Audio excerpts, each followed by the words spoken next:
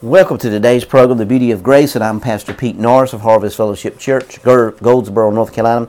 It is a privilege and honor to be with you today, to be able to share this message of grace and this message of hope and to bring encouragement into your life. You know, as the days are moving, the things are going on around the world and the crisis over in Israel and all, it's easy to get wearied. It's easy to get tired. It's easy to get worn out. It's easy to get frustrated. And it's easy to just speak negativity out of our mouth. But I want you to understand today that this is the greatest time that's ever been on the face of the earth. This is a glorious time to be alive. This is a time to rejoice in who you are in Christ Jesus. We've been talking this week about don't let unbelief in. So today we want to continue in that. We've found out in Romans chapter 12 verse 3 that we have the measure of faith. We've found out in Galatians 2 and 16 that we have the faith of Christ. We found out in Galatians 2 and 20 that we live in the faith of Jesus Himself. So we see the Son of God. So we see that you and I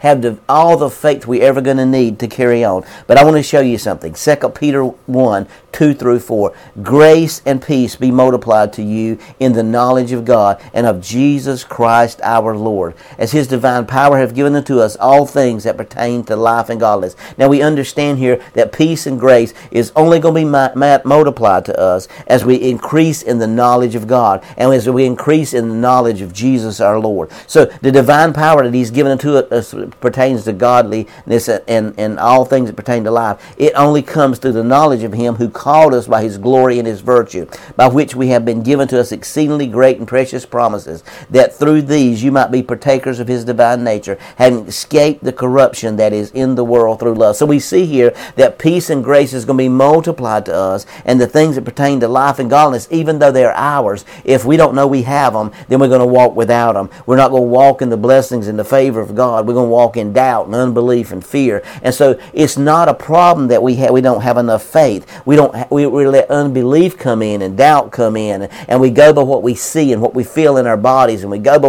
what's going on around us instead of what's in us. And so as we walk through this life and we walk through this journey, there's a peace that substantiates us, that overrides us, that takes us to a place and to a level that God is rising above everything in our lives, to where we get to a point that nothing moves us by what we see, that we're only walking by faith and not by what we see and what we understand and what we feel. So today, as we think about what's going on in our lives, it's not a problem with faith in our lives. It's a problem with unbelief rising up in our lives. Unbelief trying to overtake us and consume us and tear us down and get us in fear and get us in doubt and get us in unbelief. But today, brothers and sisters, as we begin to get knowledge of Jesus, we get knowledge of the Word of God, we begin to excel and see all the things that pertains to life and godliness in His Word, and grace and peace is multiplied to us as we get more knowledge of Him, and we begin to understand a personal and an intimate relationship with Him. And then the lights begin to be turned on inside,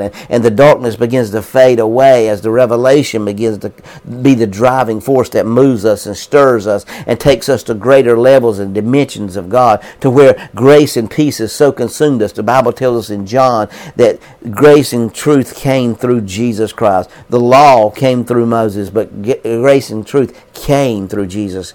So we got to understand that the law was given through Moses, but grace and truth came walking into society by a man named Jesus, because He is the grace and He is the peace. See, He didn't give us peace. He gave us His peace. He said, it's not the peace that you have. You're in the world, but be of good courage, for I've overcome the world. And I want you to understand that I've overcome the tribulation in the world. Be of good courage. You're going to have tribulation, but because I've overcome the world, you're going to be able to overcome the world. And so if the world's not a part of our identity and it's not a part of what's going on with us, why do we put so much emphasis on what we see, what we're able to touch and feel and smell, and with our five senses, and just walk in a dimension that takes us past anything? I done a teaching just last week on the things that hinder our faith, and the things that hinder our faith is actually ignorance of not knowing the truth, and number 2, disbelief, and number 3, mental assents, the things that we feel, the things that we let rule us, the things that's going on in our lives. You know, as we go through life, we got to understand that God is moving us into a dimension, into a place where